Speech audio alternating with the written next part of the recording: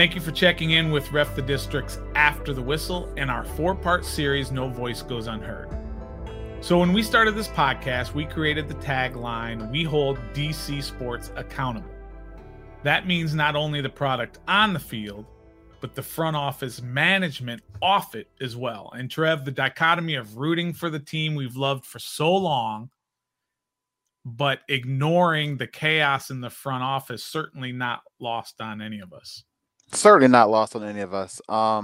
Sure, we love to sit every Sunday in our living rooms or in the stands at FedEx Field and live and die with every Taylor Heineke drop back and every Terry McLaurin insane catch and every question about who's going to be the kicker this week. But transitioning to off the field stuff, you look around the stadium and you see it's half filled with Washington football fans, but then overtaken by the opposing team fans screaming and cheering. And you have to wonder yourself, is it the front office and the management being held accountable for this in the stadium?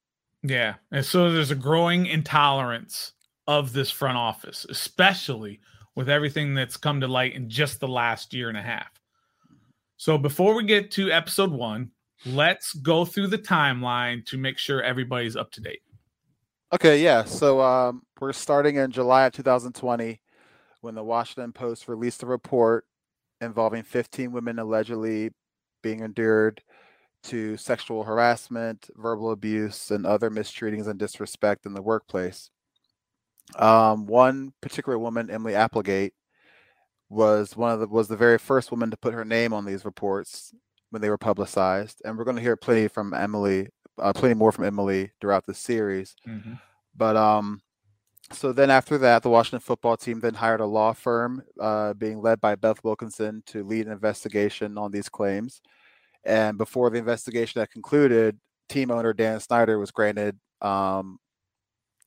ownership over the remaining minority shares of the organization, giving him 100% full ownership of the entire organization. Yeah, which is a little bit eye-opening. Yeah, for sure. But this past July, then the NFL ruled after a year-long investigation that recently named co-CEO Tanya Snyder would take over day-to-day operations from Dan, and then Dan would focus on the new stadium and other matters related to the team. And they were fined $10 million. The team was. Mm-hmm. However, there was no written report delivered to the NFL. No. And then this past October, when asked about it at the owners' meetings, Commissioner Roger Goodell stated, well, Dan Snyder has been held accountable. Yeah, well, everyone also has an opinion. Yeah. So here at Ref the District, we interviewed 4 of those women that were named in the investigation: Emily Applegate, Ana Nunez, Rachel Ingleson, and Megan Imbert. And during this 4-part series, we're going to hear and learn about their experiences and their stories pertaining to the toxic environment of the Washington football team, which leads to episode 1, titled Toxic Environment, No Voice Goes Unheard.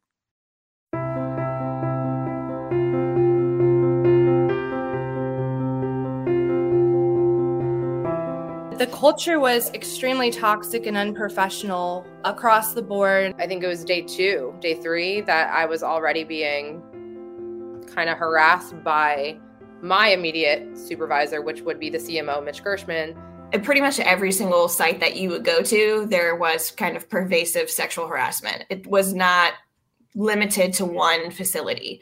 It was anywhere and everywhere. Having comments made about what you were wearing, what you look like. He would take pictures of me and I wouldn't know. It was not uncommon every day for multiple people to make comments about your body, the clothes you were wearing, the outfits, what they would want to do to your body. It progressed over time. It was a daily thing. And there would always be comments on how you dressed. I specifically had executives comment on how I looked and walked. And when I wore heels, I would just get comments on my outfits all the time. He would make comments about my body. Very side comments, but like very continuously, right? So it wasn't just like a one-off situation.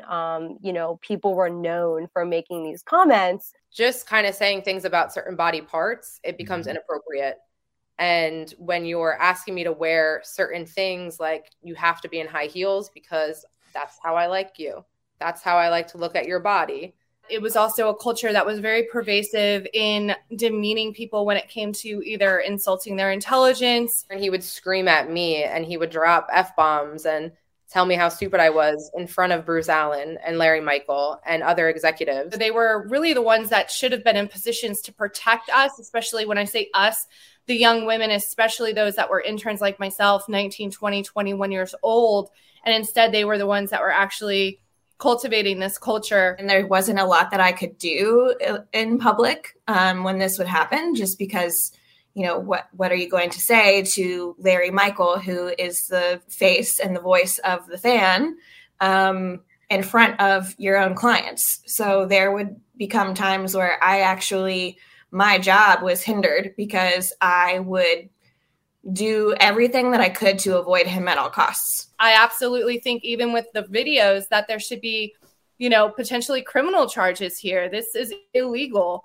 These women didn't know that they were being videotaped for these purposes when they didn't think the cameras would still be rolling. Nothing was addressed or done in terms of punishment. So, you know, why even say anything? And then there's also the aspect of being afraid of retaliation. We have had fear of retaliation. I know there's a number of folks that have encountered, you know, private investigators, intimidation tactics. It is unnerving, especially given that there's issues like this in various workplaces. The kicker to me is that Larry Michael, my boss, was rewarded with retirement in July of 2020. He wasn't fired by Dan Snyder. So in my mind, they're protecting each other, or at least, you know, for public's eyes, Larry was fired. It was just a very unprofessional environment, one that really took a toll on some of our self-esteem and our self-worth. You obviously had a lot of opportunities or interactions with Dan Snyder specifically. What were those interactions with Dan like? Well, I would actually say the opposite. Myself and unless you were in Dan's inner circle, you were not having interactions with him, or if you were in the executive office. We were always told, like, don't look him in the eye, don't talk to him. If you do, you need to address him as Mr. Snyder. The vibe was that he was very socially awkward. You know, eye contact just was it was not a thing. He would walk by my desk and as a just friendly person, you know, good morning. Oh, hi, how are you? Mm-hmm. And not only was I not getting even a hello or I didn't even get looked at. He walked by us all as if we didn't exist. And these are people that are putting in 80 hours a week to make sure that your organization is run efficiently. Pretty much the first week, you know, you're told, don't look Dan Snyder in the eye. If he's coming towards you, walk the other way, never call him Dan. So it already instilled this kind of notion of sort of walking on eggshells and making sure you're constantly aware of your surroundings. The kind of culture in Washington was to avoid Dan. Don't look him in the eye, call him Mr. Snyder. If he's in the building, there's specific entrances to avoid so that you don't cross paths with him. Leadership really stems from the top. The folks that Dan Snyder had around him really emulate, you know, his values and what this culture ended up being over the past 20 plus years. It happened to so many women and men for so long by the same perpetrators. Like, that in itself is just kind of disgusting and should be a shock in itself.